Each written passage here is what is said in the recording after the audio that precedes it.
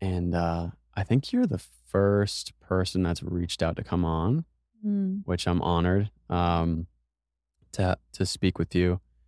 And we met at Hutch's Tuesday Talks, and that Tuesday Talks was alien themed, extraterrestrial themed, and it was a pretty special night to be able to witness, these gifts that you've stated at Tuesday Talks, but also on your Instagram. So before we dive into that, though, I think it'd be great to get to know you better. So just kind of maybe introduce yourself, where you're from, and I think you're from New York City Yeah. and you moved to Austin recently. Yeah, I grew up in New York, but I was actually living in LA before I came here. Okay. So I was in LA, going to school there, and basically like COVID hit during that. Yeah. And I was still there. I moved there because I wanted to experience something new. Like I didn't want to just stay in New York. Hmm. So I went there, hopes of just having a new experience and also just getting away from the cold weather in New Yeah. York. But as I was there, like I pretty quickly realized that it wasn't really like a place for me. Hmm. Like it wasn't aligned with who I was, and I was just kind of there because I already committed to going to school there. But then once COVID hit, it was kind of like able to rethink Yeah. everything. So I was still there, like it was locked down everything, like couldn't even go outside to like places, and I was just like, okay, well, I'm here and now school's online. So it took me a few months to like really make the decision, but my family actually moved out here Mm. and they were like, why don't you like check out Austin and see like how you would like it? So I came here for like 2 days just on a whim and I was like, let me see like how it goes. Hmm. And it was just enough time for me to just make that decision. Yeah. So like the following month I just moved here. Um And the difference between California and New York versus like Florida and Texas when it comes to COVID lockdowns and how strict they were, there's a big difference. Yeah, the geographic location, it varies for sure. And so if you were in LA, and I believe, are you like 22, 23 years old? I'm 22. 22. So right out of college and getting hit with the COVID lockdowns, and I can't really even imagine.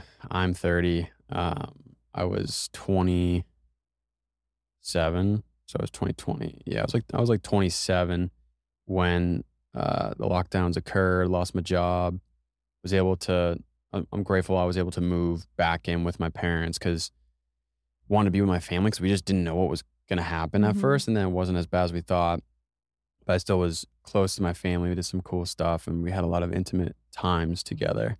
Um, but yeah, being in your early 20s, graduating college, and just experiencing the lockdowns, I'm sure you get the culture just shifts drastically too. I was talking to a very new acquaintance that might come on the podcast soon, but he told me, or he noticed a part of our back and forth with voice messages, and I was saying like this and that, and the COVID lockdowns, and like my awareness of the darkness of human nature and this and that. And he was like, so you had kind of like you didn't have your own like spiritual awakening, or just not even spiritual, but just awakening within yourself through COVID versus like maybe something through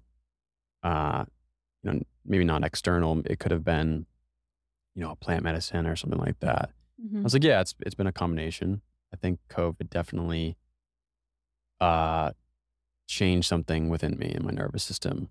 Anyways, I'm totally rambling and interrupting your story. You're good. Uh, so you were here for like 2 days. Yeah, I actually came to surprise my mom for her birthday. So it was kind of like an Oh, excuse cool. for me to come. So I came and then yeah, I was just like it was enough for me to be like, yeah, I'm going to move here.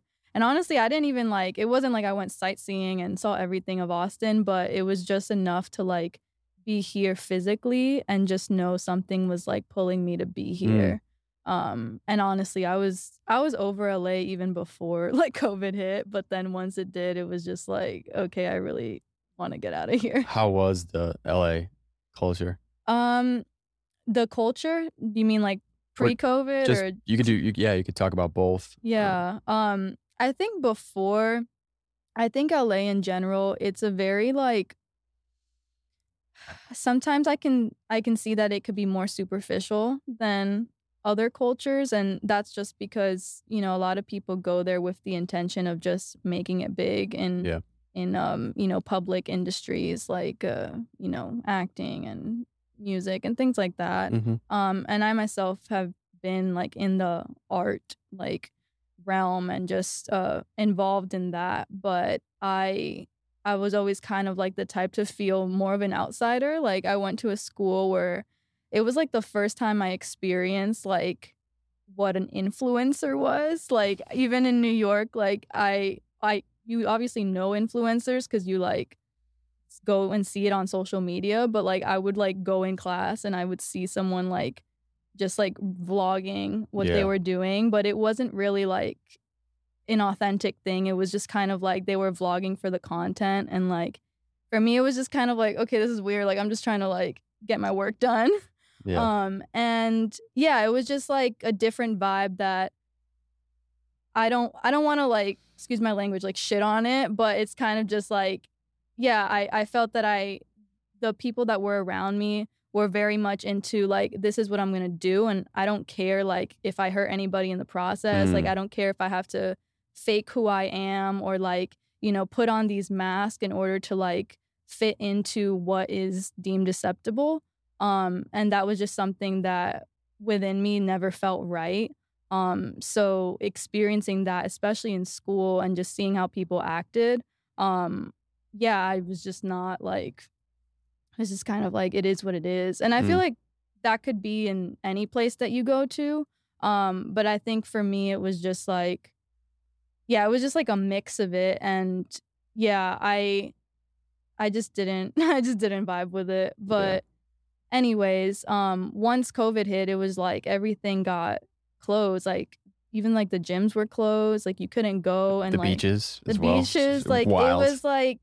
it was awful, like, honestly, I think I did pretty good because like, I literally bought, like, dumbbells, I bought, like, a what's it called? Like, a barbell that you can, like, adjust. Mhm. So, I got what I needed to, like, still do what I needed to do, but there was certain points where it was like, it really does feel like house arrest. Yeah. And yeah, and then I noticed, like, other states weren't like that, and I'm like, "Well, why do I have to be home like this?" So I had a buddy, Danny on, and he was saying he was there for a little bit, I think in LA or some area of California, and he watched the city mayor, exclaiming on a commercial, uh, it was incentivizing people to rat other people out, which is and so ratting on people that were going outside, and they were, like, bulldozing the sand on the beaches and putting sand in skate parks, and then, yeah, and this guy's, like, incentivizing, people to rat each other out and call this number or text this number, which, I mean, if you look at if you if you read a history book, it does somewhat remind me of, like, a totalitarian vibe in the modern setting, which yeah, and other people might not agree with that. They might think, "Well, they're just trying to be safe and, trying to stop the spread," and it's like, "Okay, well, you're also, like, damaging people's mental and emotional health through subjecting them to confine themselves, mhm. right?" And so, yeah, my buddy Danny was like, "This is where I just immediately just" I think he packed up his shit and left at some point, but, um, yeah, it was just wild to kind of witness that in California. Yeah, and yeah, I mean, I feel like I experienced, like, the complete shift because I even in school, like, I was there a year prior, so I had experienced what it was like to, like, go to campus and, like, how the everyday was, Mhm. and then all of a sudden, it was, like, a complete 180 of Yeah. like, okay, well, now you have to stay inside. Now your classes are online. Like you can't even like go to another like apartment to see a friend or Mhm. something like that. So it was just like it was just like something that none of us had experienced before.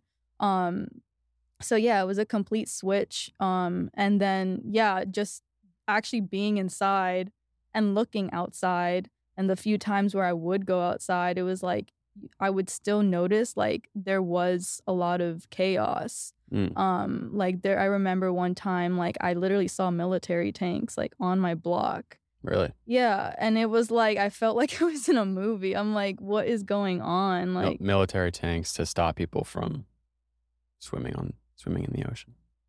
I was in, like, the middle of downtown LA, so Okay. I don't know what that was. There was People were always, like probably this was around, like, George Floyd too. yeah, So there was the yeah, chaos of, like, COVID and George Floyd, so, yeah, it yeah, was a mix of things going on. yeah. Yeah.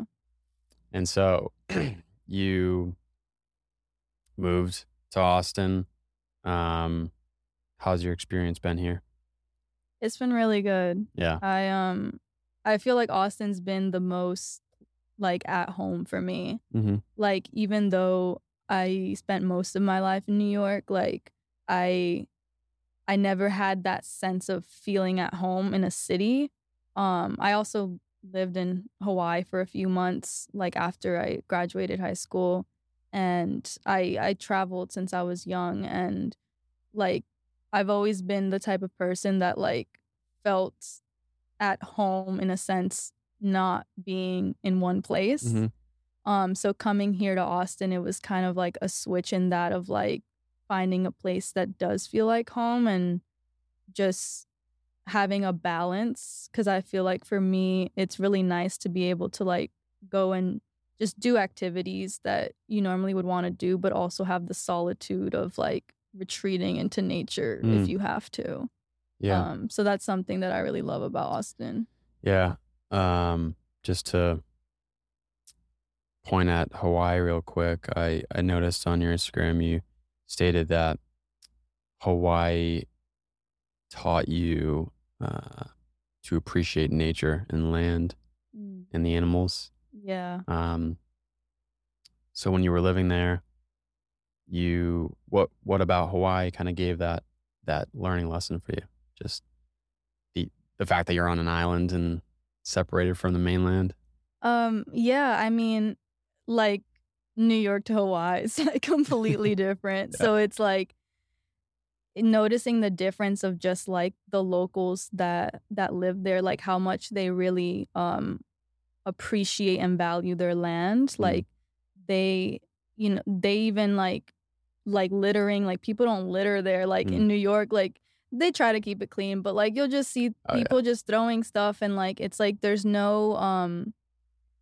just no thought of like, oh yeah, like this is the planet that we live on. Why don't we, try to keep it as clean as we can or just care about it? And over there, it's like the people and the land are almost like one.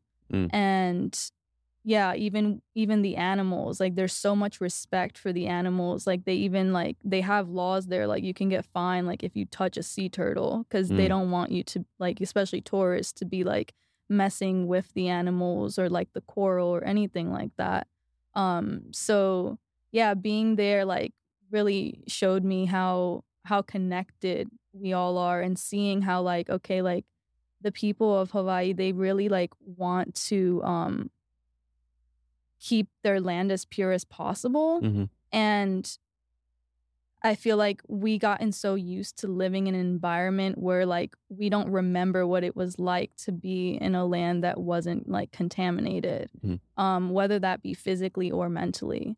And in knowing that, it just brought a deeper appreciation, and like taking that with me of like wherever I go, I do want to be more appreciative of the land and doing what I can to honor that. Mm. Even if that like I'll be the type to like clean somebody's trash up, but also just like taking a moment to thank like the trees that are present, the animals that are present, the sky, everything.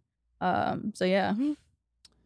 Yeah, when, I went to Costa Rica for about a week for a men's retreat that involved ayahuasca, um, and I think a combination of being in solitude in a way, so being in, like, rural Costa Rica, deep in nature, away from the noisiness of an urban city, and then also having, like, space of mind, so, like, not being on my phone as much, like, just not being mentally active, and then not being as caffeinated, not having any alcohol, just, like, purifying my life.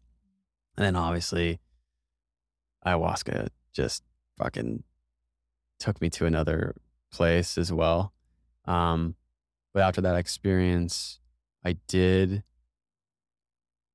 and this resonated for over it still does to this day, but it the degree to how much it resonated a month to 2 months after that experience, um, was higher than it is, I mean, now, but maybe it's because 'cause I'm working a lot, but, I did have this sense of we are all connected in a way, this unifying feeling and this unifying presence, which to, the average American or even my own friends or family, they might think that this oneness that you have, this unification, sounds kind of like mystical bullshit, Mhm.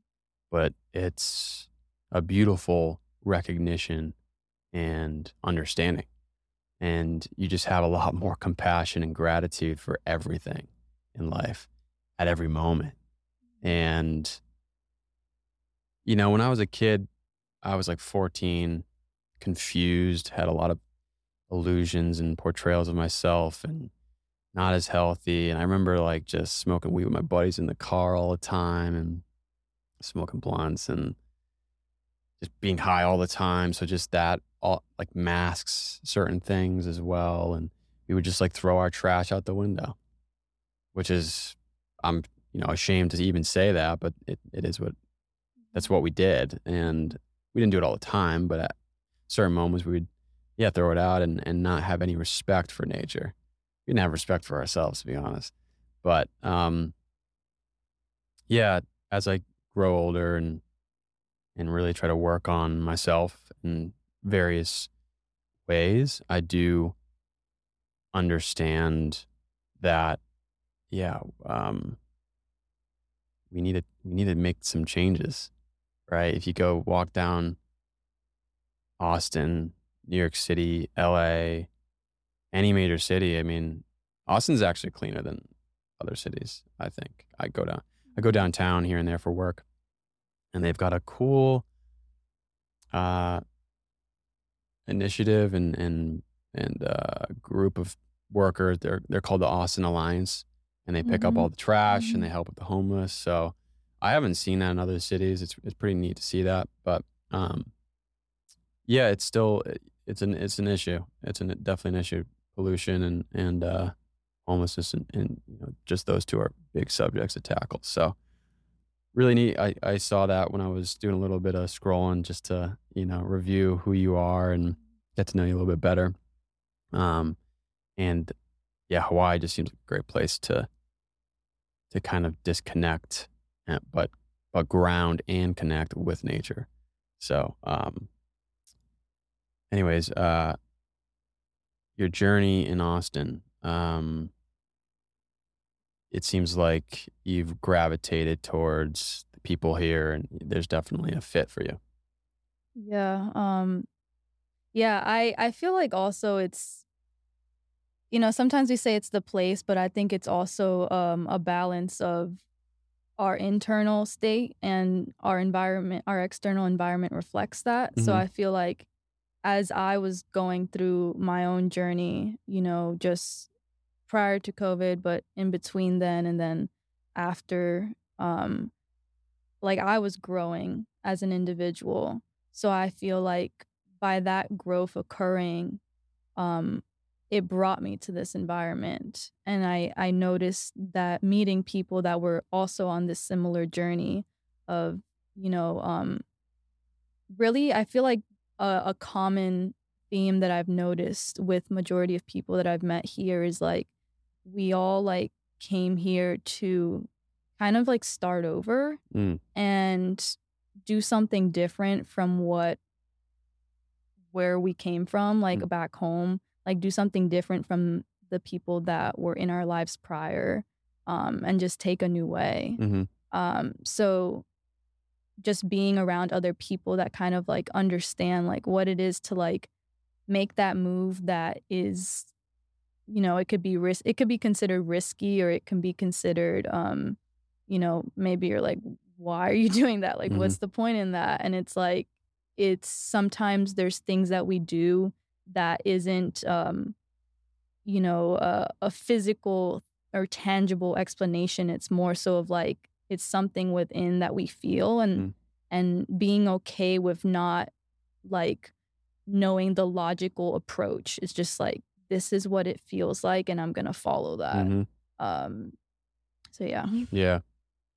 Yeah, that explains, uh, in essence of how I made my decision to come here. It's been almost 2 years, and some of it was opportunity in business, but also, just a subconscious and intuitive feeling based off of, just a little bit of research too on, like, through social media channels and seeing the the energy of Austin, the various demographics. It is a unique area, and you've got these pockets of health and fitness and tech and spirituality and um so what are you currently working on right now? I think I saw you're a great artist. You paint I do. and what was the name of it? It was it involved the word alchemy, Creative alchemy. creative alchemy. Could you Yes. get into that a little bit? Yeah, so creative alchemy is a class that I'm growing right now. I would say like the process just happened, or it's happening as my spiritual journey has grown. So I've always been an artist like my whole life. I started painting when I was like, I don't know, 3 years old, and I can Mhm. just pick up a brush. And I I went to school for graphic design, but painting has always been it's been kind of like the thing that I love the most. And for some time I wasn't doing it. Um it was probably like after high school, cuz I also went to like a specialized visual arts high school in New York. So literally part of my curriculum was like taking art classes and Mm, like different mediums. So it was really cool because I got to experience all these different avenues of visual arts, mm, but because it was, like, very taxing and, like, every day it was, like and we were getting graded on it, it almost started taking the fun out of making art. mm, And yeah, and then I was like, "Okay, well, I need to go get a degree." So I was like I I was curious about, like, the digital aspect, but it was more so like, okay, this seems like the more, I would say, less risky route of going for a career. So I got my degree in graphic design, and then all those 4 years, it was a lot of, you know, also, I would say taking the fun out of design work. So it mhm, was like I always had this love for it, but the approach that I was going at it was just too much and not as intentional for my soul to actually be happy.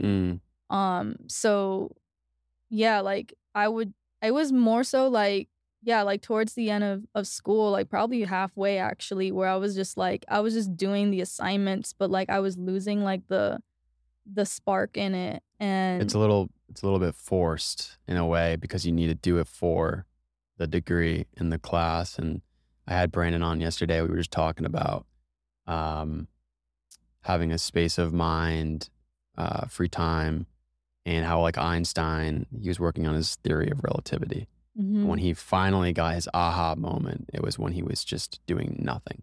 He was standing in a train station, and certain things happened in the train station, he was just observing. And that spark of, like, creativity just came to him, right? And I see that too. It's like when you give yourself just a lot of space of time and just mind and just to like flow out whatever you need to flow out, some of the best creative acts and sparks come to you. But if you're in school and you're trying to get a degree and they're like, well, you need to do these things on the curriculum, it's like, all right, well, I got to force this in a way. And it may still be great, but, Mhm. if you're naturally creative, but it's tough. It's definitely tough. Yeah, and I started noticing that too, just how I felt. I was like it was like high stress all the time, and like I tended to procrastinate, and I still do that sometimes, but it was more so noticing, like, why was I procrastinating? It was, like, literally trying to avoid that feeling of being stressed out about Mhm. getting something done in this amount of time or, like, whatever the prompts were. And, yeah, so it was I honestly I don't know where the overlap was because I really felt like it was really probably a few days after, like, they announced, like, "Hey, we're on lockdown," Mm. where it was like it felt like everything kind of just stopped. And even though I was still in school, like, I remember, like, they started giving us extensions for things, and it was like because no one knew what was going on, so it Mm. was kind of like this pause of like, "Okay, well, I have this time now." And something within me literally just drew me to like, "Okay, why don't I just paint?" Mhm. And it was like this spark where it was like, I realized that I hadn't painted in years, like, since I graduated before, it probably had been at least 2 years, Mm. or more, or 3 since I painted, and I had, like, extra supplies with me. I was living in, like, a it was like a student apartment complex thing, so I had a shared apartment and, like, really the only, like, private space I had was my room, so I, like, grabbed, like, a garbage bag, like, taped it on the floor, and then that was kind of, like, my painting area, so I was just started painting on the floor, um, and I noticed that the way I was painting was it was just a different feeling from what I was experiencing in school, because I just allowed it to come naturally. It Mm. wasn't this moment of force. It was like, okay, like I really just feel like painting and there's no expectation of what it's gonna look like. Yeah. So that was like I think that was like that moment that sparked that in me. And I was painting more so as just like a hobby after that. So I just started, painting again. I was still in school, but it was like this was something that I knew was always like there. And then honestly, when I moved to Austin, I feel like that was where I started even seeing the art community here. Mm. And I thought I was like, "Whoa, like, this is really cool," because I didn't even expect Austin to have such a big art community. Mhm. And I just saw, like, all the murals around and just, like, this different approach to art where I was like, "This is really cool." Um, and yeah, I feel like it was this switch that happened because I was still like, I got my degree, and I speak of this like it happened a while ago, even though it didn't, but it feels like that Mhm. because it's like, I feel like I've changed so much very constantly that it's like, even like last month, I can see things as a completely different version of me. Mhm. So anyways, yeah, with creative alchemy, it was really just this process of me reconnecting with my creativity Mhm. and with my art. And while this was happening, like I was uncovering my own psychic abilities. Mhm. And that also happened pretty much at the start of COVID. Yeah. So it was like this overlap where as I was tuning more into my senses and having the, like, heightened abilities, like, art was an outlet for that, and it Mm. was a tool for that. So when I moved to Austin, it was more of, like, having this overall understanding of how everything is connected, and Mhm. I feel like I've always had that, even as a young kid, but it was like after like having like a spiritual awakening, it was like really everything that we do is Mhm. connected. Yeah. Um, so I kind of saw this bridge between my art and my psychic abilities, Mm. and I I started like doing new things. Like I started using more like intentional practices. Like just when before I paint, I always set my intention, and I like to clear my space. So I'll usually like sage or Palo Santo, put some incense, like making sure that it's a space that feels good to me and not like a space that is forced. Mhm. So that was something that I started incorporating, and then uh yeah, just connecting with a higher power, like connecting with more than what was there. And with that in mind, it was like creative alchemy just started forming. Mhm. And I noticed that when I put my intention and when I do things with in a, you can call it in a ritualistic way of like as I'm painting or as I'm doing any form of art, I'm literally alchemizing whatever I have internally. Mhm. And I think as humans, just as people, we all have the ability to alchemize whatever we're going through. Mm. And I think a lot of these tools, um, they were lost. Like I feel like creative alchemy is in a sense it's it's a modern version of lost knowledge, Mm. because if you go back and back to ancient times, like art was always there. Yeah. Like it was always there. It was just something that we weren't really I feel like it wasn't taught in the way that it has the potential to be. Mm. Like the way that I was taught, yes, if you want to paint like a realistic portrait that requires a level of technique and skill. So that's understandable of like the technical aspect.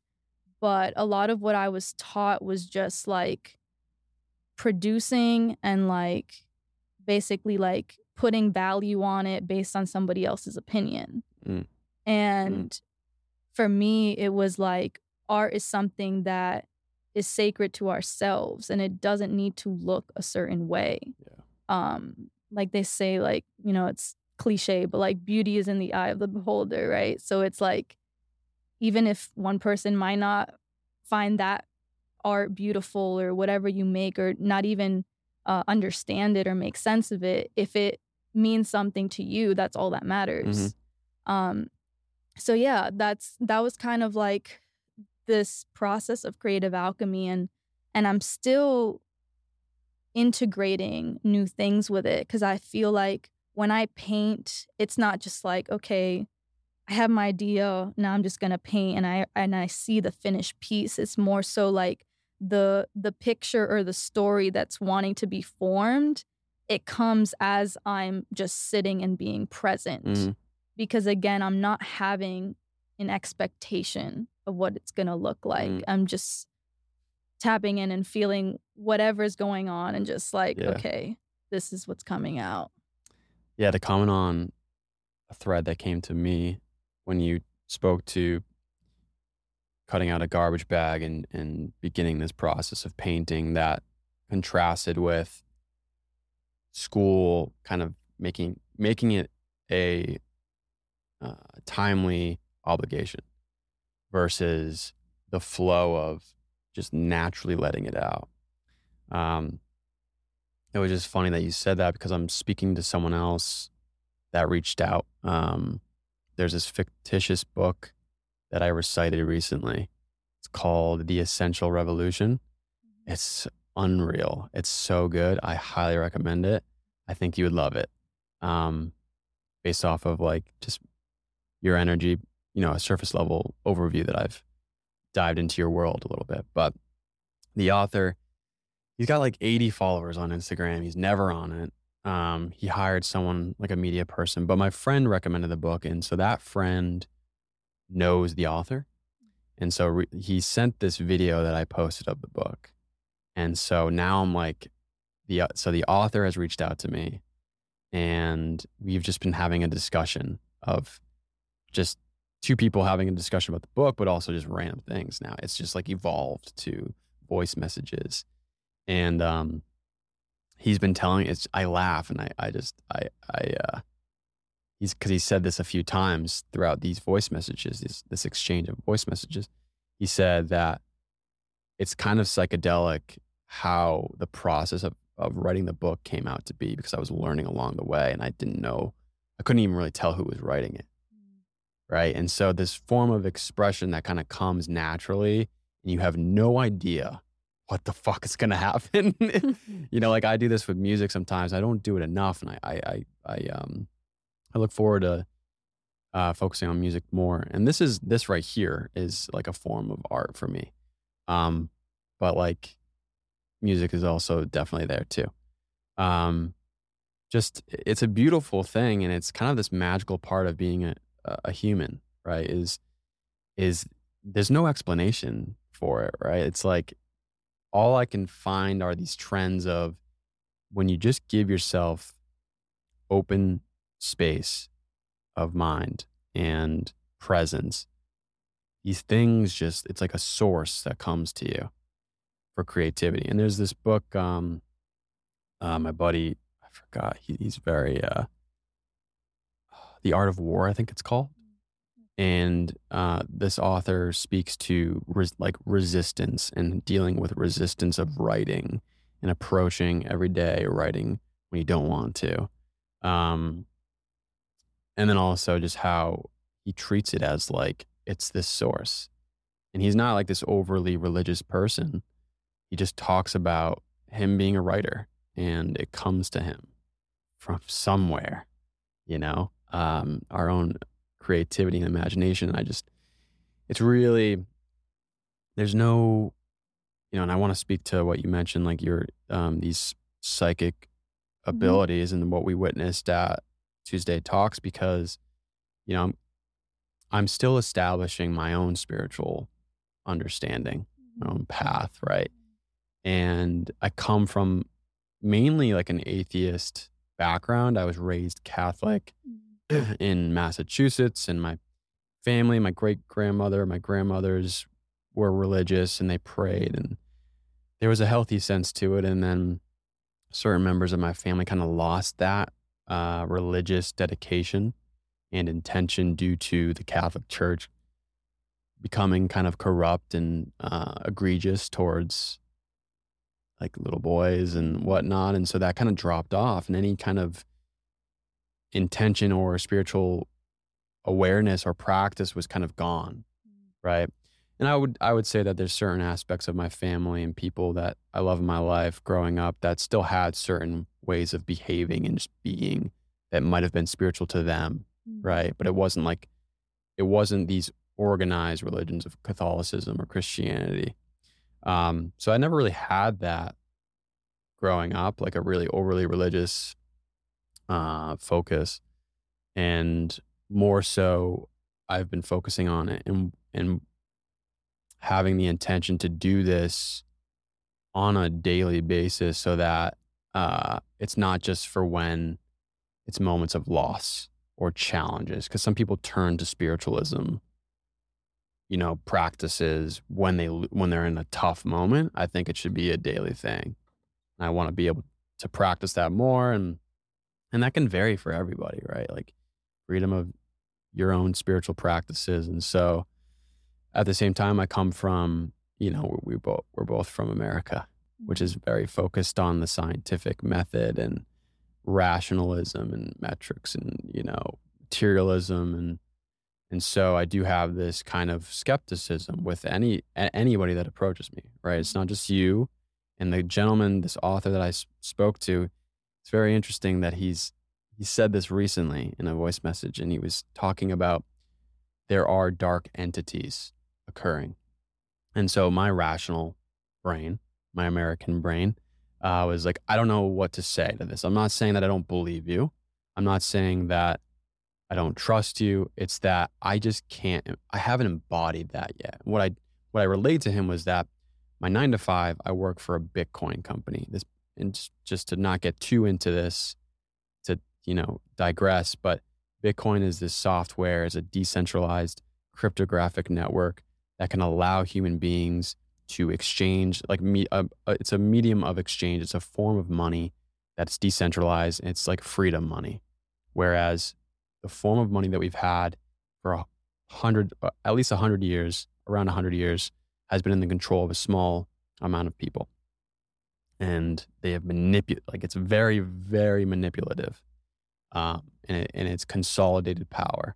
And so so Bitcoin being this decentralized, like no human being owns the network, controls the network. It's governed by mathematics rules, not rulers. It opened my eyes, and this all happened during COVID. It opened my eyes towards something's really wrong here. So I was seeing COVID and the lockdowns and different things from the media, and then George Floyd, and how focused everyone was on George Floyd and how enraged everybody got. And then I just started going on social media a lot, on Twitter, and I was learning all these different things, and I was seeing the dark side of humanity. And I was turning to this tool, this technology that's like still to this day blowing my mind. And I think that anybody that has an independent way of thinking and that's strong-minded like yourself should dive into it. But it's a very complex topic, but you can make it simple. Anyways, what I told this guy was like, I don't necessarily disagree with you, or I don't believe you. I do trust you. It's that I just haven't embodied it yet, right? And I'm very open-minded. And so I did tell him though that I do feel a shift. Like I had this, I remember where I was. It was back in 2020 in Boston, in my tiny little Boston apartment room. And when I was learning this technology by way of knowledge, I just like, my consciousness expanded. I was like, whoa, there's something to this. This is a tool that everybody can use. Individuals can be empowered by this. And then everything just changed. Like I just started going, I got goosebumps just talking about it. Like I was so naturally curious about the opportunity to help people be like, yo, you don't have to be a victim to this kind of propaganda, like staged media in America or elsewhere, not even just this country, or a victim to the rat race of our money system, chasing, I don't want to get into economics, but when they print trillions of dollars, your savings account, it stays at 10,000. Let's say it's at $10,000 and you're saving like a responsible human being. When they print more money, you're still losing money. It's invisible. It's an invisible tax. And so people don't understand that. And it's sad because people are saving, they're trying. And so anyways, Bitcoin is this tool to preserve your time and your value. So I did kind of get too far and I said I wasn't gonna, but anyways, I told this gentleman and he just told me this the other night that there are dark entities. And I'm like, I don't know what to say about that. And then at the same time, you're on the podcast and you're talking about light language. And there's this just interesting moment for me to kind of get two people that are telling me these things. And this gentleman's very, like his language in his book is it's very impactful and it's very insightful. And even if anybody, he told me, he's like, I designed it for someone that's not even on a spiritual path. That's not even like expanding their consciousness. Just by reading it and turning the page, they're embodying the writing. And then they're like, whoa, that makes sense. It's kind of spiritual woo-woo stuff, but it's making sense. There's some truth to it, right? Yeah. And then one other thing before I like to let you dive into what we experience at Tuesday Talks is there are certain people, especially in the Austin area, that do have a spiritual ego. Like I call it like spiritual ego or narcissism or materialism, right? And so there's this, if you're an intelligent human being, you're trying to trust others, right? You want to trust other people. And I trust you and I trust this other gentleman. And I think I have a gift of having a good sense of intuition. I think most of us do, but I follow it and I usually feel like I'm right with it. And so it's funny because I was gonna, when we exchanged social media at Tuesday Talks, I was thinking about it over and over. I was like, I kind of want to have her on the podcast. And I was already kind of like thinking about other stuff and doing other things, and then you reached out. I was like, okay, perfect. Um, but something happened at Tuesday Talks, and everybody was captivated. Um, so could you describe, um, maybe just kind of drop the setting of where we were, but then also then dive into what occurred, and then also if you remember, because I know you said that Yeah. sometimes you don't remember, Yeah. and then we can kind of get into more into this topic. Yeah. Honestly, I forgot what I think well, do you remember what the question was? I feel like it was a For question so that yeah, so the setting was in a backyard in our friend's backyard, and he does this thing called Tuesday Talks, and it's typically like entrepreneurial focus. Like, what challenges are you facing? What are you also really ignited towards? But this one was different. It was like, this is, uh, extraterrestrial alien themed, because there was a lot at the time. This wasn't long ago at all. This was like a month, maybe not even a month ago, no. 3 weeks or Yeah, so. probably. And there was some major news released about extraterrestrial beings and sightings of it. And a lot of that's been going on in the news. I mean, it's not old topics, right? It's Mhm. just more prominently in conversation in the eyes of the public. And so, yeah, he wanted to start this little Tuesday Talks. It was like a dozen of us in a circle in it was a beautiful day in the backyard. And he was asking different questions, and I honestly don't know exactly what it Mhm. was verbatim, but it was talking about, we would just like raise these different colored pieces of paper to reflect on yes or no if we agreed with a Mhm. question. But Yeah. then I got to a point where it was kind of like open mic, and you spoke, I think, at least 2 to 3 times. And initially, you revealed like, I've been able to kind of receive these different signals Yeah. called the light language, Yeah. right? Correct. And uh, I mean, I was immediately curious. It's like, oh, okay, but we still had to let people talk, and then Yeah. it got to a point where it circled back to you, and you started talking. I can't remember everything you were saying, but then you like, as you were flowing with your talking, you like put out a disclaimer. You're like, when it comes to me, it just happens, and then you just started going, and Yeah. you started going with it, and it was this different language that I've never heard before. I don't think it's not a human language, and it lasted for about a minute, I think, and then you translated it to English, and it was as if like ancestors from a different place were saying that they were watching us, that we see you, and that we're here to tell you something, like empower you or something like that. I can't remember exactly what it was, I don't either. and Yeah. it was interesting that like, I've never experienced anything like that, and I never really thought of any human ability to receive certain things. So, anyways, I everything that I was just saying earlier about like trying to trust and still ask questions, like, Mhm. I just want to learn more about it. Yeah. And I think you said like in 2020 it started to happen, right? Yeah, my journey with it has been it's honestly, like, I feel like my life is a movie. Sometimes, like, I'm not even joking. I think the first time it happened, I actually started writing before I started speaking. Hmm. So I started it was one day I was still in that room, in that apartment that I was living in LA, and I literally felt like I was, like, tripping even though I had never tripped in my life before, but Hmm. it was, like, this sense of, like, I feel like, the world seemed different, and, like, I was in the room, and it felt like time had stopped, and I could see almost, like it felt like things weren't as solid, like, Mm. the walls were kind of, like it felt like I could almost, like, touch something and, like, I would, like, just put my hand through the wall. It was very weird how it looked,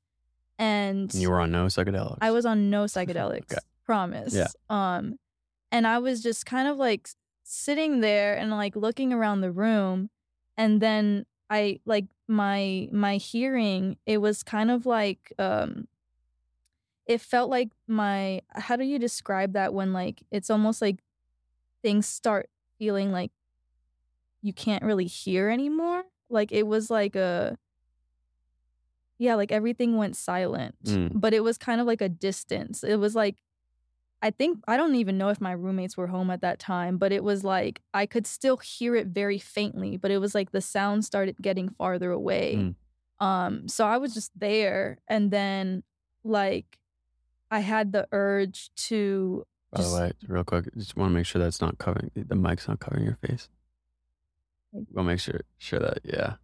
Let's okay. see. It was like There you okay, that's go. better. Okay, continue. Um, yeah, so yeah, I had the urge to just, like, grab a pen, and I started writing, and it was like it was super fast too. It Mm, was like my hand had never moved that fast, and I it was just like this state of, like, like a download. it was a download, yeah, and I didn't know what a download was at that time.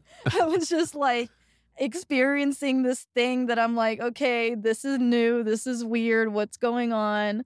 And after that, like, yeah, I had these symbols or this written language, and I knew it was something because I'm like, "Okay," like, it felt like I was, like, writing instructions or So something. what you were writing was not English?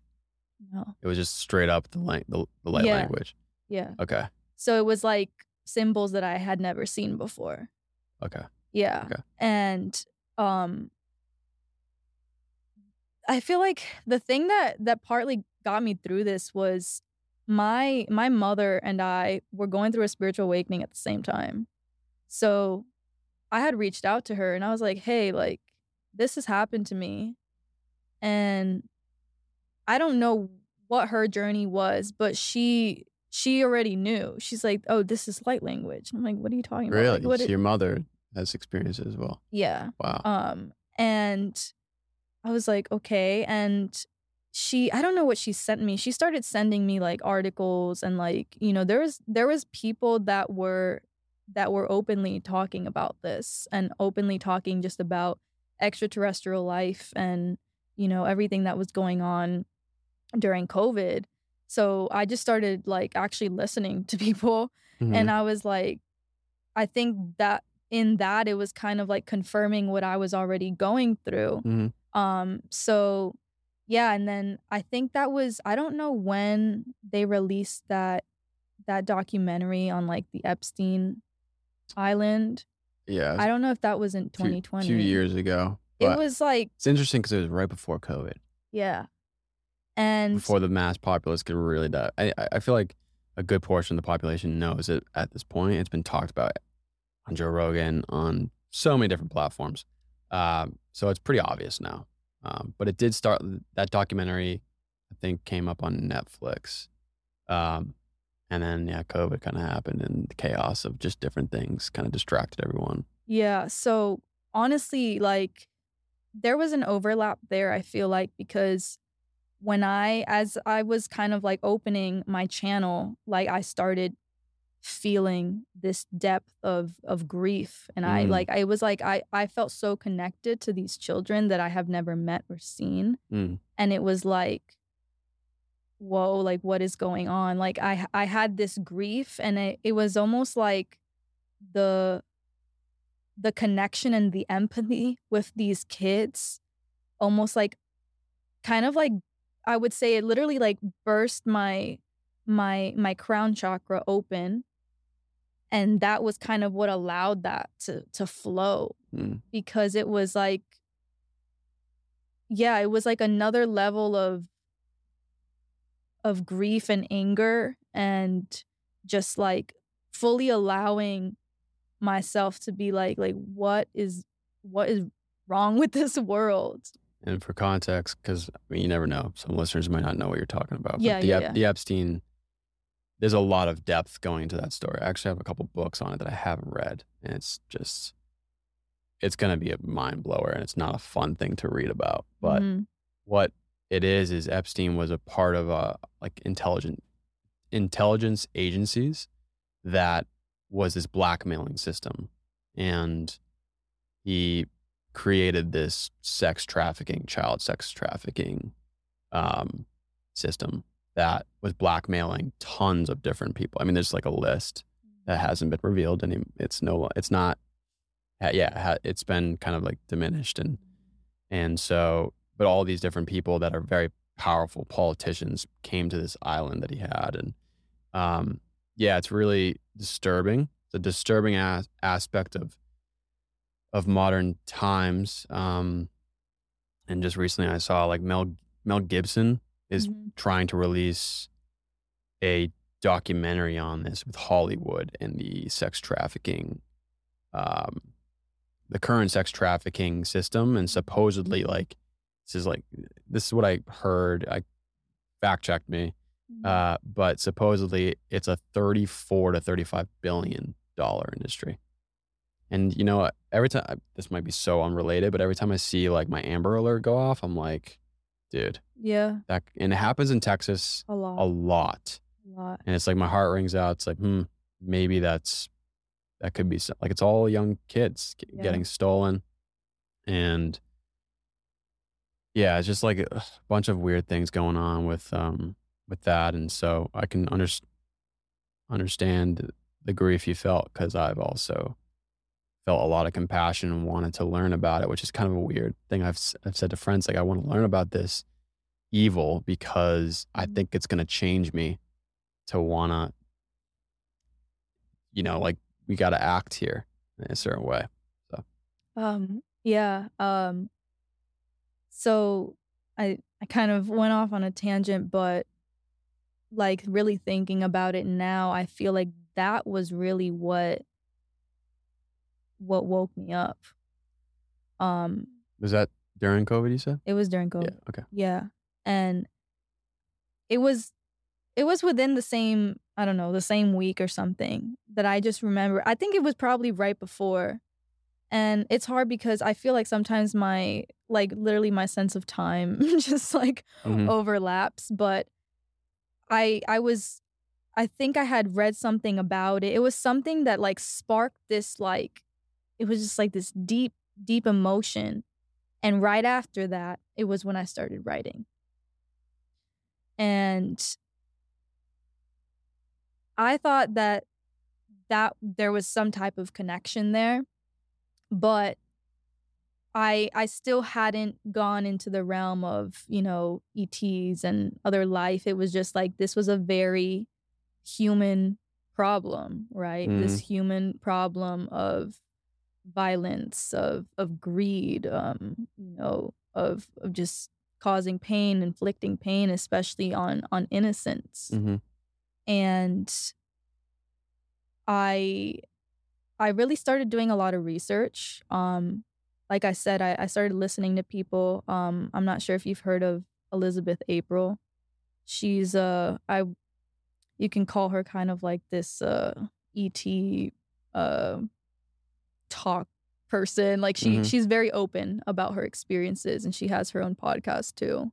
And I had seen like her YouTube videos and things, and she had mentioned about just like the things that were happening with the children, Hmm. but a lot of the information and like I would say like a deeper understanding of it was coming through what she was saying was the intergalactics. And I didn't really I didn't really have a hesitation. For me, it was kind of like I've always felt like we weren't alone in this world. And I've always felt like there was more to what we were being told, and there was more to what we were being taught.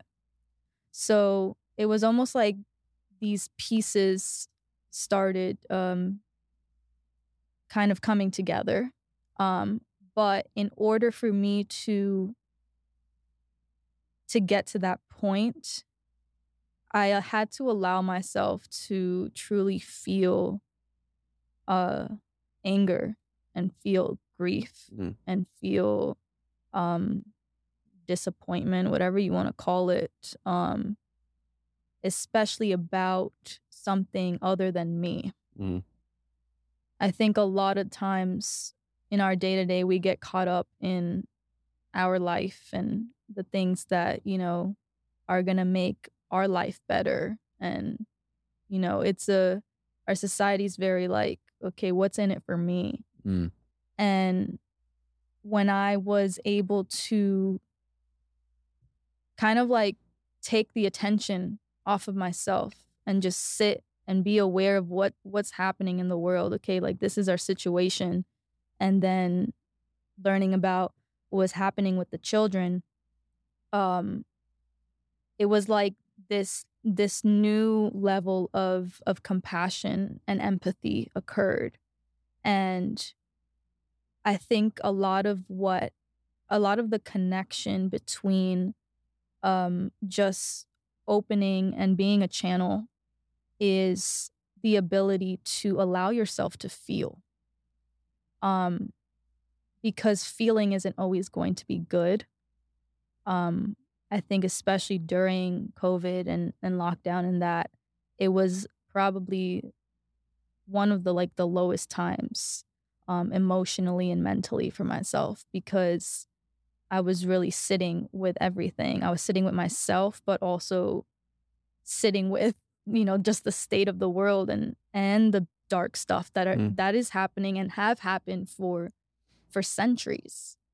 And it was just like I think a lot of things have been kind of just put under the rug, and Mhm. it's been a lot of buildup where it's like we've been told what we need to focus on, but there's more things going on. Mhm. Like, yes, yes, there's issues with this over here and there's an issue with that over there, but it's like I started realizing that like it was almost like I was being told where I needed to put my attention to, and I was being told like what I needed to stand for, Yeah. what I needed to fight for. Mhm. And losing that connection with like, well, what do I feel? Um and just that thought in itself was sparked by feeling, Mhm. by going like sobbing like there was no tomorrow Mhm. and just yeah, I forgot what what was the original question that you asked, but, um, I think it was about, like, Just my gifts, yeah. and yeah, the way that I was able to tap deeper into them was through feeling everything, Mhm. um, and I feel like I used to be afraid of feeling because I knew within that I was sensitive and I was more likely to um yeah, just to be sensitive towards something, Mhm. and I learned to shut that off just because of my environment. Even like growing up in New York, it's a very like action oriented city. It's very much like do what you got to do, like I don't care what's going on, like Mhm. just do it. And like I just learned to kind of shut off my emotions and shut off like my empathy really. And when COVID hit, it was like this reverse of like all that time where I was kind of like putting how I was feeling to the side or like just things that internally just didn't feel right within. It was still there. I was just ignoring it. Mm. Um and then now, now it seemed like the whole world had stopped. It's like, okay, now what do you do? Mhm. What do you do when, you know, you don't have to go to your job? You don't have to like answer calls. You don't have to do this. Like all these obligations had stopped. And yeah, it felt like a reset. It was a pause for everyone, a breather, Mhm. and I heard a lot of married couples found out that they weren't really truthfully connected during that time. It was like a maybe that's one example of many different realizations during that time, but it's interesting. Yeah, that COVID, it was this dark period of our recent history, but it also shined a light on some of these inauthentic expressions of ourselves, or maybe that we were carrying forward. So, uh, yeah, try to look at the silver lining in different things, Mhm. but question I have for you, you said your mother knew already. Mhm. So what does she say, and how has this developed?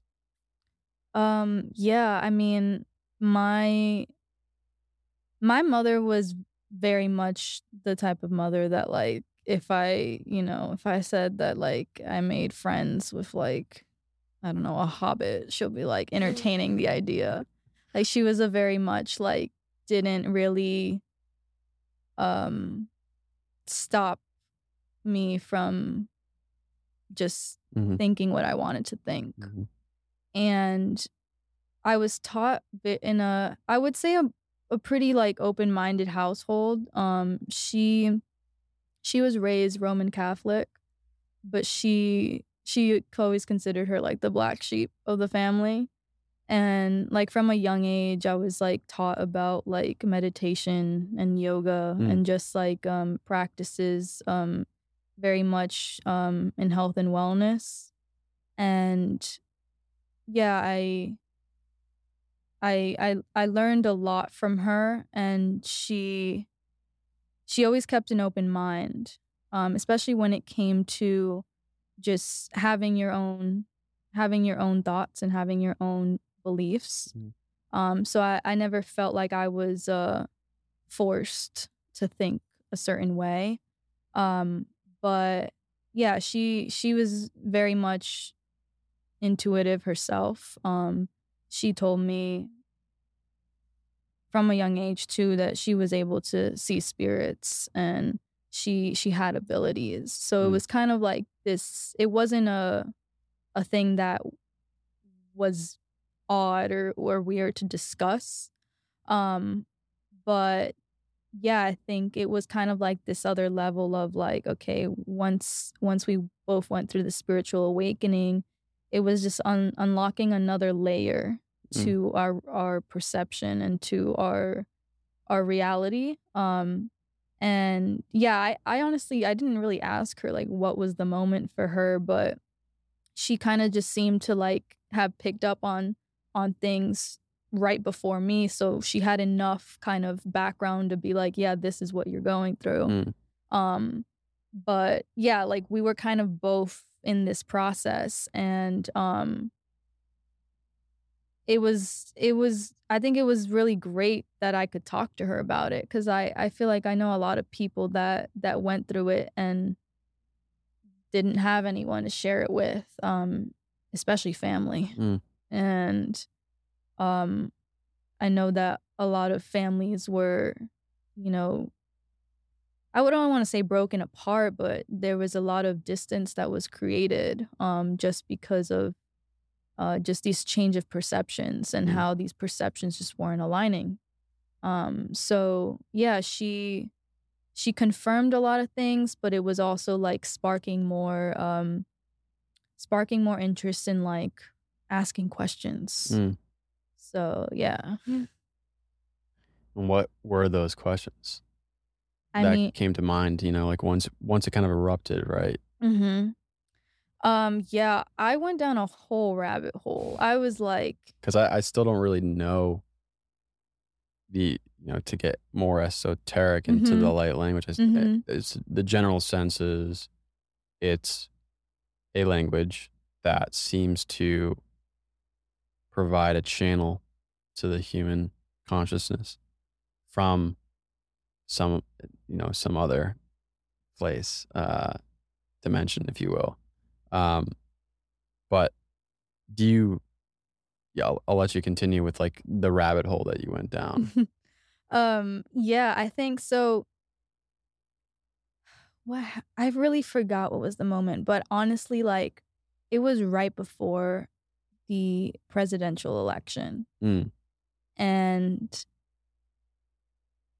that was when I started asking questions. It was like this this newfound, curiosity for, like, how the media pushes certain ideologies and certain, ways of thinking, and it felt forced. mhm, It was this feeling of force, and I'm like, "Hey, I know this feeling," yeah, but it was more, like, obvious to me, and I was like, looking at the news, and then I was, with the thing about the children, and, like, I started, just looking into, like, that list was pretty. I think at the time, I don't know how long it was out, but it was across several industries of people, and I was, like, making these connections of, like, "Okay, well, they say these people are corrupt, why wouldn't these people be involved?" And then I started looking into, just actors and musicians, like, it was just, like, this whole thing of, like, "Whoa," like, everything is Yeah, connected. it's scary to even think about, like, some of the people that we looked up to potentially are involved with this, Yes. and there's, like, this mask over everything that we knew when it comes to, like, you said several different industries, whether it's politics, whether it's actors. Specifically, it sounds like it's Hollywood, which maybe at a time in, like, the early 1900s, I don't even know when Hollywood really became, Mhm. like Hollywood. It might Mhm. have been maybe the middle of the 1900s or early, Mhm. but it seemed like it was this amazing thing to be a part of, right? Like, it's this opportunity to act and express your artful expression, but it just became really, I think, just through greed and through lust and through materialism and this is a constant chase for lust, it's become so demented. Mhm. And I mean, as a film that just came out, it's like The Sound of Silence or something like that. I wanna see it. I heard Yeah. about it, Yeah, yeah. it just recently came out. Yeah, I think it just came out. And then Mel Gibson, like I said, potentially, I mean, if Mel Gibson dies, I think we know why. Mel Gibson didn't kill himself. Uh, but it's just, yeah, all of that came crashing down for me. It did feel forced during COVID. George Floyd, it wasn't like, it's not like I don't have compassion for Mhm. African Americans at Mhm. all. That's not the case. Mhm. It's that this all seems like a fucking play. Yes. Everyone is, what was so odd was like everyone on social media, even myself included, started to feel like this. I felt bad about myself. Mm. I felt guilty. Mhm. And if I didn't comply with what was being forced, then I'm like a white supremacist or a racist or whatever. I'm not. And so it just felt really uncomfortable. Mhm. And then I started to notice, I was like, no, this is bullshit. This is fucking bullshit. Like, you can have compassion for any human being, but this is like really intentional and an act. And it like feels, even if the whole events that played out with George Floyd and the police officer Mhm. were all accidental and Mhm. just like natural, the way it was organized afterwards was just like they used it as bait and it was just circulated and it enraged everybody. And yeah, it's like a constant, the media is just, I mean, there's so much more facts and information about like the Twitter files now too. Yep. Twitter files are showing United States, I mean, United States intelligence agencies have been like almost another arm or department of social media companies, which is like super, I mean, it's a clear violation of the Constitution. And then more older traditional forms of media like the New York Times, like they are not even to me at this point free like actual journalists. They're just they're propagandists. And it's like once you realize all this shit and it blows up like during COVID too, and then it's like then you can ask about the virus too. It's like whether it was intentional or not, some crazy ass shit was organized Yep. to make us all afraid. And guess what? Like if you're in a constant state of fear during the virus going around, that's not going to help you with recovering in your immune system. So it's like super contradicting to the human essence of maintaining good health. It's like if the virus is there, we can still do our best to help with the spread or whatever. But the how like fear mongering and like it was just anyways, like it was so obvious. And Yeah. but Yeah. it's like, yeah, it's very shocking to the nervous system and your reality of where you grew up. Like I was born in 93 and the 90s were just like a happy time. And even the 80s, it seems like it was good for the American citizen. It was like good times, right? But there's a lot of things that were masked and hidden But now that social media is becoming like this decentralized, non-localized, independent forms of media from so many different sources, it's revealing all these things. And it's like, yeah, it's I think your mentioning of being swept under the rug, that's been happening for too long. Mhm. So, Yeah. um, but yeah, so the light language, I think I saw one of your posts. You took a video of yourself, and there's this girl on Instagram. Her name starts with a B, Brianna, yeah. Brianna. Mhm. Um, has she been revealing and like displaying the light language as well for a while? And how prominent is this? Like, is it? Are there more people opening up to this? Yeah. Yeah, I like to say, like, if you ask the questions, you'll receive the answers, and first you just have to open your mind, and you'll see, like, it could be considered a new thing, but there's a lot of people, that are open about this, and it's a common thing. No, I wouldn't say common, like, in society, but common, like, uh people are aware of light language. People are talking about extraterrestrial life. People are talking about, the different extraterrestrial lives and just what the journey is like of, I would say, remembering who you are. Mm, Um, and yeah, her page, I actually like, wasn't following her that long. I came across her page through some other, like, I would say, like, channel, hmm. person that I was following, and, I had seen her content, and then it was literally, like, around the same time because I was going through this internal struggle, and it really wasn't even that long ago of, like, I don't know if I wanna be public about this, Yeah.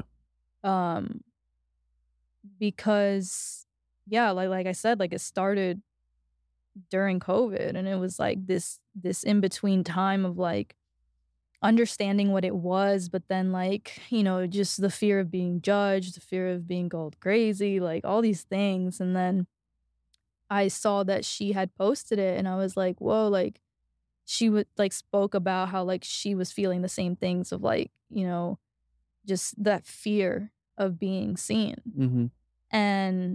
and she posted it, and it was just, like, something that was like, "You know what? If this person can do it, I can do it too." Hmm. And yeah, and then I just posted myself, speaking light language, and I just put it with the intention of, like, I'm doing this for me, like, for me to, um, just express openly and not have that under, like, the fear was still there, right? But being like, "Okay, I'm doing this, and it is what it is." Mm, Um, and yeah, I think before I posted on social media though, I started opening up slowly to, like, close friends. yeah. So that was kind of like my way to be more comfortable with Hmm. it. But even then at first, like, Yeah. even before that, like, I didn't even share that with my friends. So it was like this process of just being okay with whatever the consequences may be Hmm. of being open. But yeah, like, light language is essentially like, it's an internal knowing. Mm, It's something that we all have access to. And although I call myself a channel and there's other people that call themselves channels, I believe that we're all channels. It's just a matter of first opening our minds and also feeling. I think those are, like, kind of like the recipes of it, of, okay, I'm opening my mind. I'm not approaching this with a lens of judgment, but more of a lens of, like, just openness and yeah, just being able to to hear someone out, even if it doesn't necessarily agree with what you think. mhm. Um and feeling, feeling everything. Um, and also asking, like, there's this, I would call it like a universal law of free will. And free will is, I would say, respected among uh, interdimensional beings that are for the higher good of all.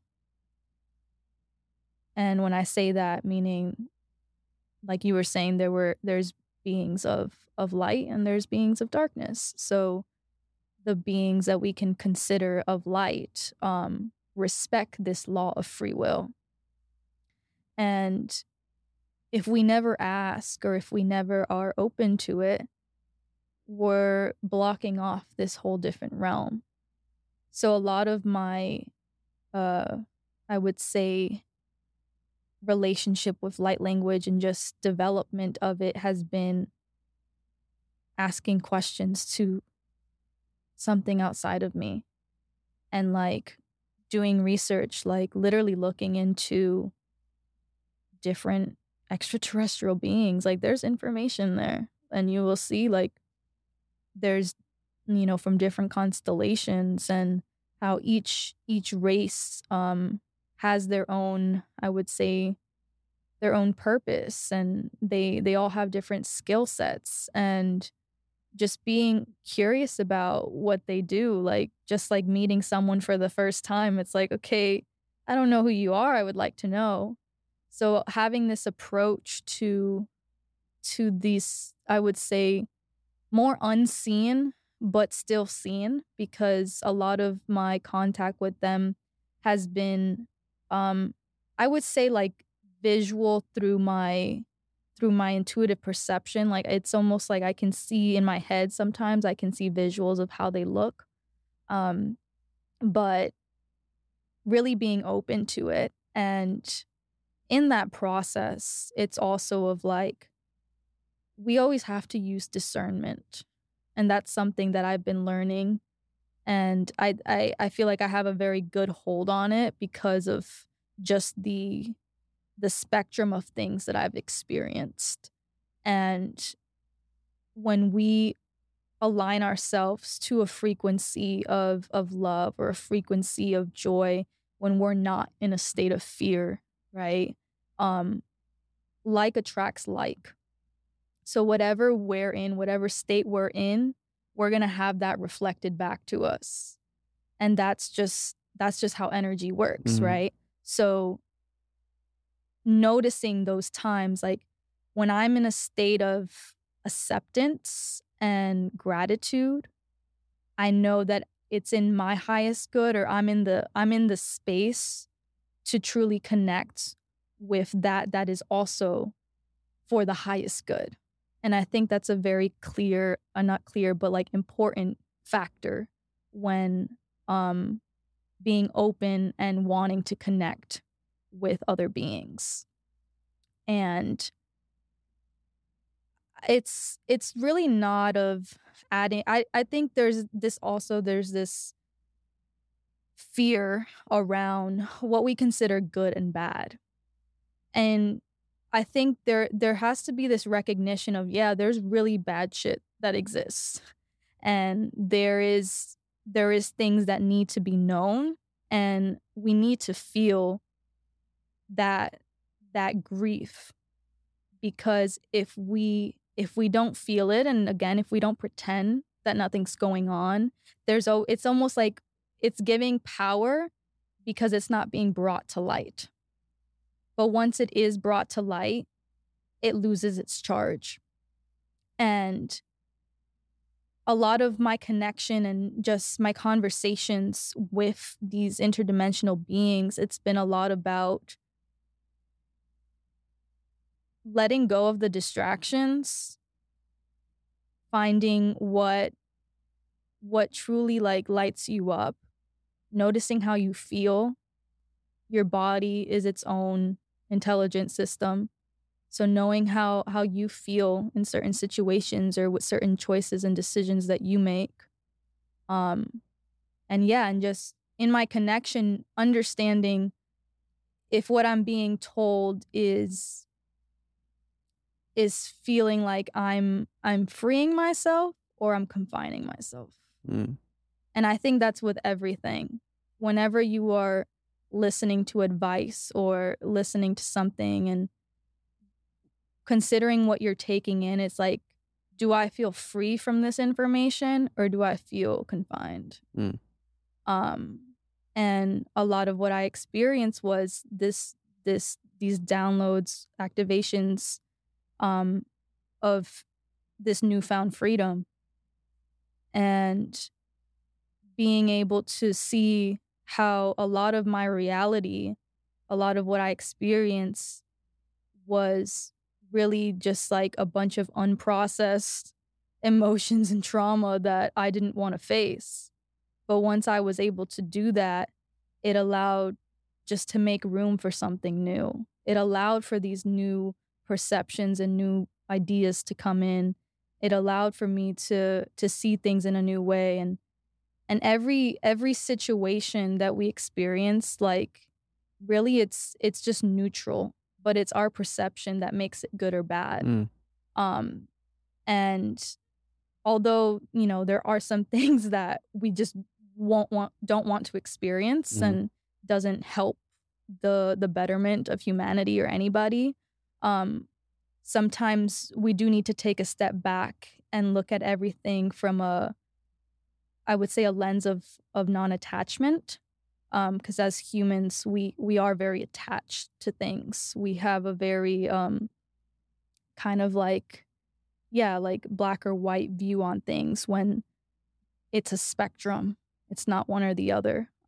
So yeah, I think, just with the light language, it's been this journey of actually experiencing a spectrum of energy and then choosing what I want to experience, choosing what it is that I want in my life and what I want to be reflected back to me. Mm. 'Cause we have that choice, and a lot of the time we think that we don't. We think that everything that's happening is, like, out of our control, and it I think it could be triggering and yeah, it could be a controversial thing to say of like, "Hey, well, this is happening because you're inviting it or because, it's your fault," but there's just some things that we need to take responsibility for. And again, it's like, how do we perceive it? What what route or what path do we wanna take is really the question. Mm. Beautifully said. Mm. Yeah. Many different threads came Yes. to my mind. Yeah, the question of for me with this fictitious book that I was talking about, there's certain dialogues between characters that discuss like there is like just the topic of universal moral rights and wrongs. And I don't even know if there are really because we are all coming from, our own subjective reality, right? You had a picture in your feed that showed this like it was like a gray filtered picture of just human beings just walking the streets of some city, but they had like a galaxy on their head. Mhm. And that picture just made me smile, but it also, uh, creatively, through just like that picture, it just goes to show that we all have our own realities in perspectives in our head or just in us in general. Um, so yeah, that's a question that's come to mind is universal rights and wrongs. Do the people that have been working in that sex trafficking system think that they're doing something right? Like maybe they think that they're conducting some kind of experiment that could accelerate the human experience through some fucking weird ass way. and egregious, and I would say from, a consensus of many subjective views, it's very wrong, Yes. right? But from these people's Mhm. perspective, maybe they think they're doing something for the higher good.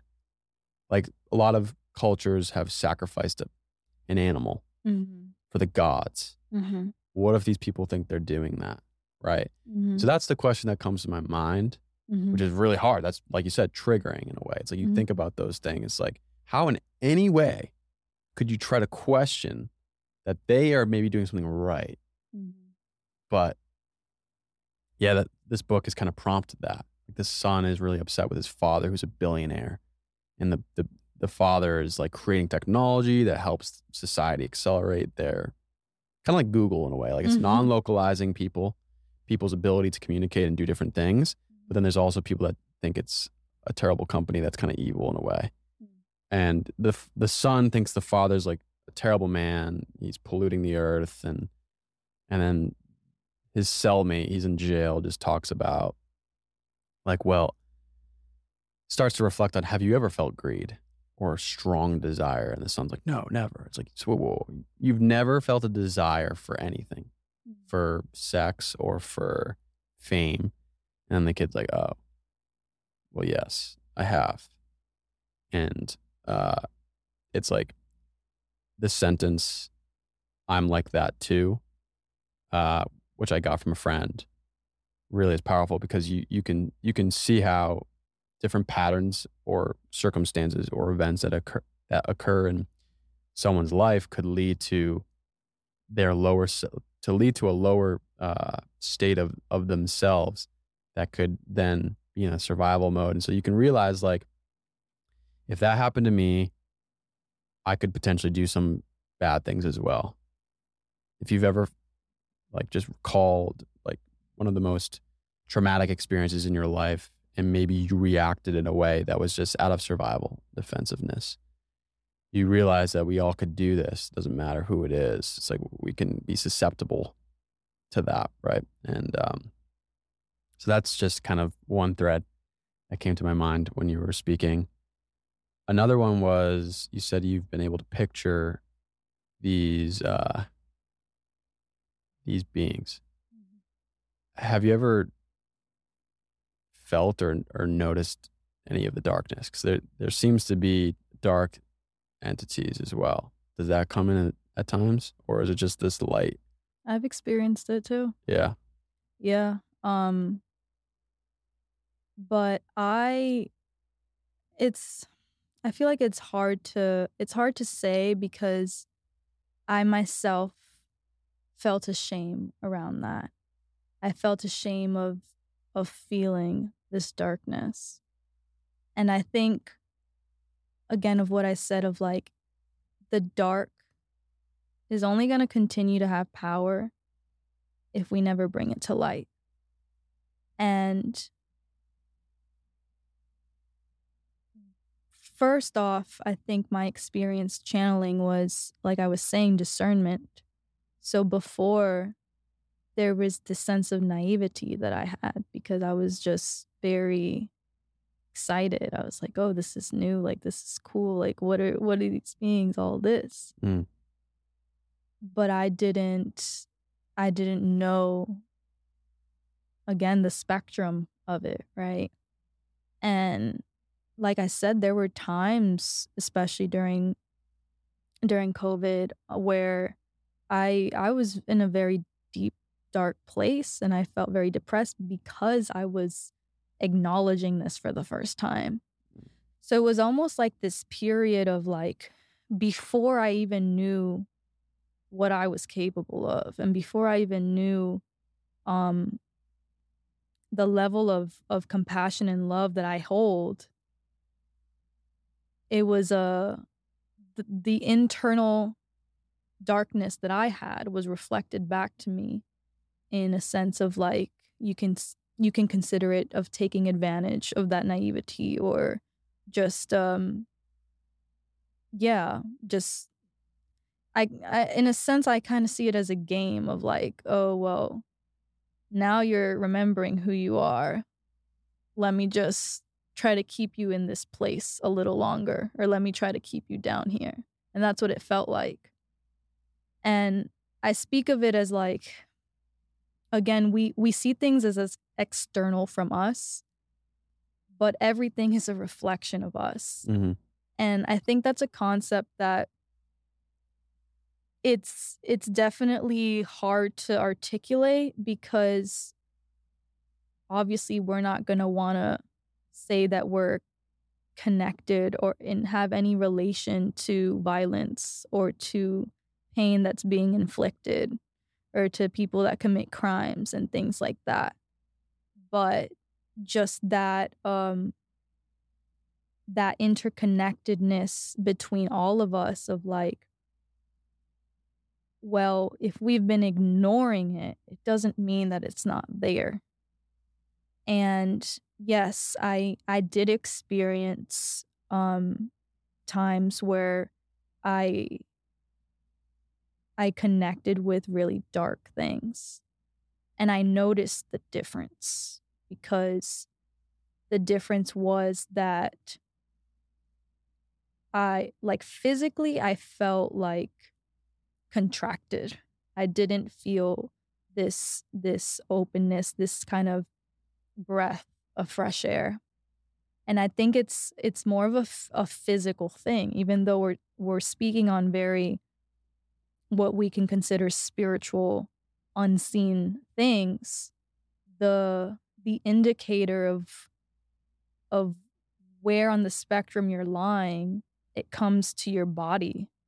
Because if we stay too much in our head, that's it. We're just gonna stay in our head. Mhm.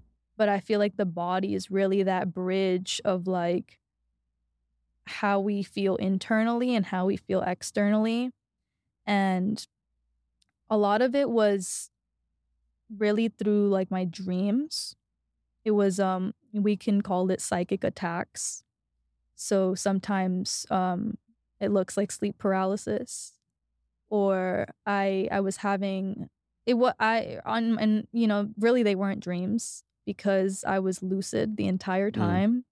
So I was aware of what was happening. I remembered everything that was happening, and I would just see like really disturbing imagery, and like I would see these dark entities, and like it was just like literally like it was trying to keep me scared and in this state of fear.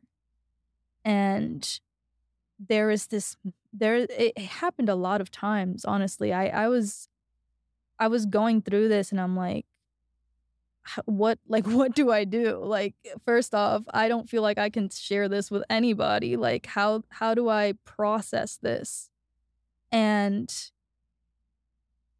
it was in my asking questions, and it was in my turning to a source higher than me, and like really like surrendering and like praying, that I was able to like find this strength and also find this new sense of perception that was like, maybe that entity or whatever thing is out there, maybe it is there, but it now has no power over me, and it Mm. now has no effect over me. And what I began to notice was like the we can just call it darkness. The darkness was really just an indicator, and it was like this push into showing me what I really wanted in life and what I really wanted to feel in life, and how strong I truly was. Mhm. Because if all we see is good, right? If our life was just perfect all the time, then it wouldn't, in a sense, it wouldn't be good anymore, because we wouldn't have anything to compare it to. Can't have light without the darkness. Yeah. Yeah. I mean, yeah, there seems, and that's kinda tough to to grasp. I Can't know. can't have light without the darkness, and, uh, yeah, it's a difficult thing for me to bear and to contemplate on, Yeah. but, and, I I wonder how we as as Austinites, as this community here at Squatch, and this kind of energy of the people that I've stumbled upon and you've met here. I wonder if that will spread to, other parts of the world, and I think it will. It's kind of like a goal of this podcast is to Mm. like invite people on like yourself and just different people to tell their stories and to share it, shine a light on it, and to open people's minds. And um, I'm curious, what do you, how do you think the next few decades are going to evolve? With COVID occurring, it definitely was like this catalyzing moment in our lifetime. And you're pretty young too, and I mean, I consider myself young, Mhm. even though I just hit 30. Um, yeah, I'm curious with this kind of embodiment of the light language and this channeling. How, what do you foresee in the future? Like what and are there any distinct? So this is like two questions. What do you foresee in the future, and then also what distinct messages do you remember from whenever this kind of channel comes through? Because I know you said that sometimes you don't remember it, Mhm. but Yeah, so what I foresee, what I there's gonna be a lot of things that are gonna come up.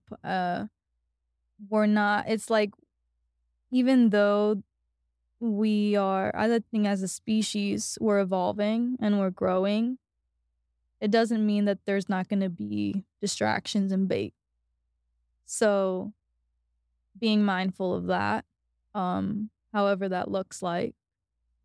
But there may also be a big what we can see a split, and this split will be in the way we choose to live our lives and the way we choose to perceive things. mm, So that physically could look like, really having no relationship at all with certain people, because you chose your path and they chose their path. And again, that could be very triggering, but when you are connected to your inner guidance, when you listen to yourself and listen to, I say, a higher power, source, consciousness, God, however you want to call it, there's this deeper level of faith. And, you know, there could be times where that faith will be questioned, that faith will be put to use. But again, it's our perception. So there can be things where we can see it as completely neutral and it's like, okay, this is happening and I'm still enjoying my life. I'm still making a change in the world. I'm still, doing things that keep me feeling good. And then you can be in the same even in the same household as someone and their reality is completely different. They mhm, could be spiraling, they could be like, you know, thinking of moving somewhere because they don't feel safe, or whatever the reason is. But it's gonna be our choice of how we react to things. mhm, And as community is building, community is going to be a very big and important aspect in I would say keeping the illusion and the distractions to the side. mm, Because the community grounds you and puts you back into the present moment of like, as humans, we sometimes do need this sense of validation and this sense of being seen. Um, I acknowledge that on a journey of health, self growth or awakening, there's only so much that you can do on your own. as a human.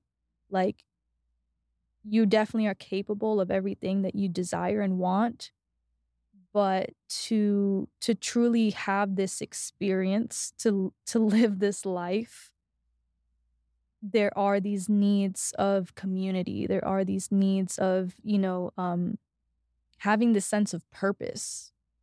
And when you are in, I would say, in harmony with that, um, that reality that you want to create or co-create is just amplified. So, yeah, just surrounding yourself with what you want to be reflected to you and Mhm. what you want to experience more of. Um, but these I would say these themes are going to continue to grow because I think Austin is a great example of that, of, you know, choosing what you want to experience and really attracting that tribe that wants to experience these same things with you. So it's like no longer being like the black sheep. It's kind of like now the black sheep is all the black sheeps are together. So yeah. And the second question was, are there any distinct messages that you've received that you remember Yeah, that you would like to share? yeah. Let's see which one wants to come through.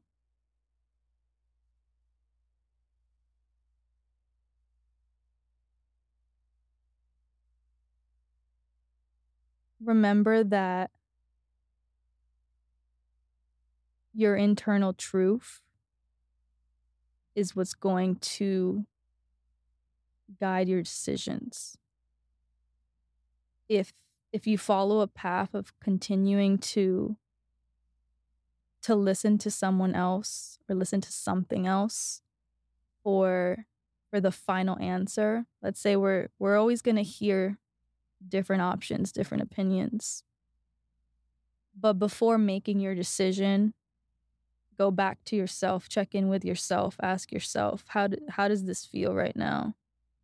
Like, does this feel like something that I want to pursue? Does this feel like, you know, the route that I want to take? And another thing is things don't have to fall apart completely for us to see the light. I think a lot of times it takes drastic things to happen Mhm. to get ourselves to a point of surrender. Like you mentioned, of people not going to, not believing or not going to a space of worship or whatever until something really, really bad happens. Mhm. And it's like it doesn't need to get to that point. Mm. It's our choice. But just having gratitude for your day-to-day life, like already being grateful for what is here, like maybe some things, you wish are a little bit better, you wish you weren't, in that current situation, but seeing the positive in that, seeing the positive in yourself, like, um, that's another thing as humans, like, sometimes all we're thinking of is, like, "Oh, like, we did this wrong," or, like, maybe comparing ourselves and, like, trying to constantly be better, and it's great to want to have that drive, but there needs to be a balance between, having this drive of improving, but also having compassion and grace for who you are in this now. Mm. Well said. And I think that is a great way to conclude. Where can people find you online? So I know you've got your Instagram, but if there's any other places, feel free to mention. Yeah, so my Instagram, I am .lailani. I have Twitter too. I know there's a new thing going on, but I'm not on that. So Twitter, and I have, like, a website right now, Mhm. where I have more of, like, my services. I do one-on-ones with people, as well as the classes, and yeah, I'm also just around in the community Cool. and trying to reach people in person as Yeah. well. Yeah. Awesome. Well, I'll list all that in the show notes. I appreciate your vulnerability, just being here to speak, and it's not easy to display what you've displayed. And yeah, I appreciate you reaching out and sharing your time and your energy and your message. So thank you very much. Thank Appreciate you. it. Peace out. Bye.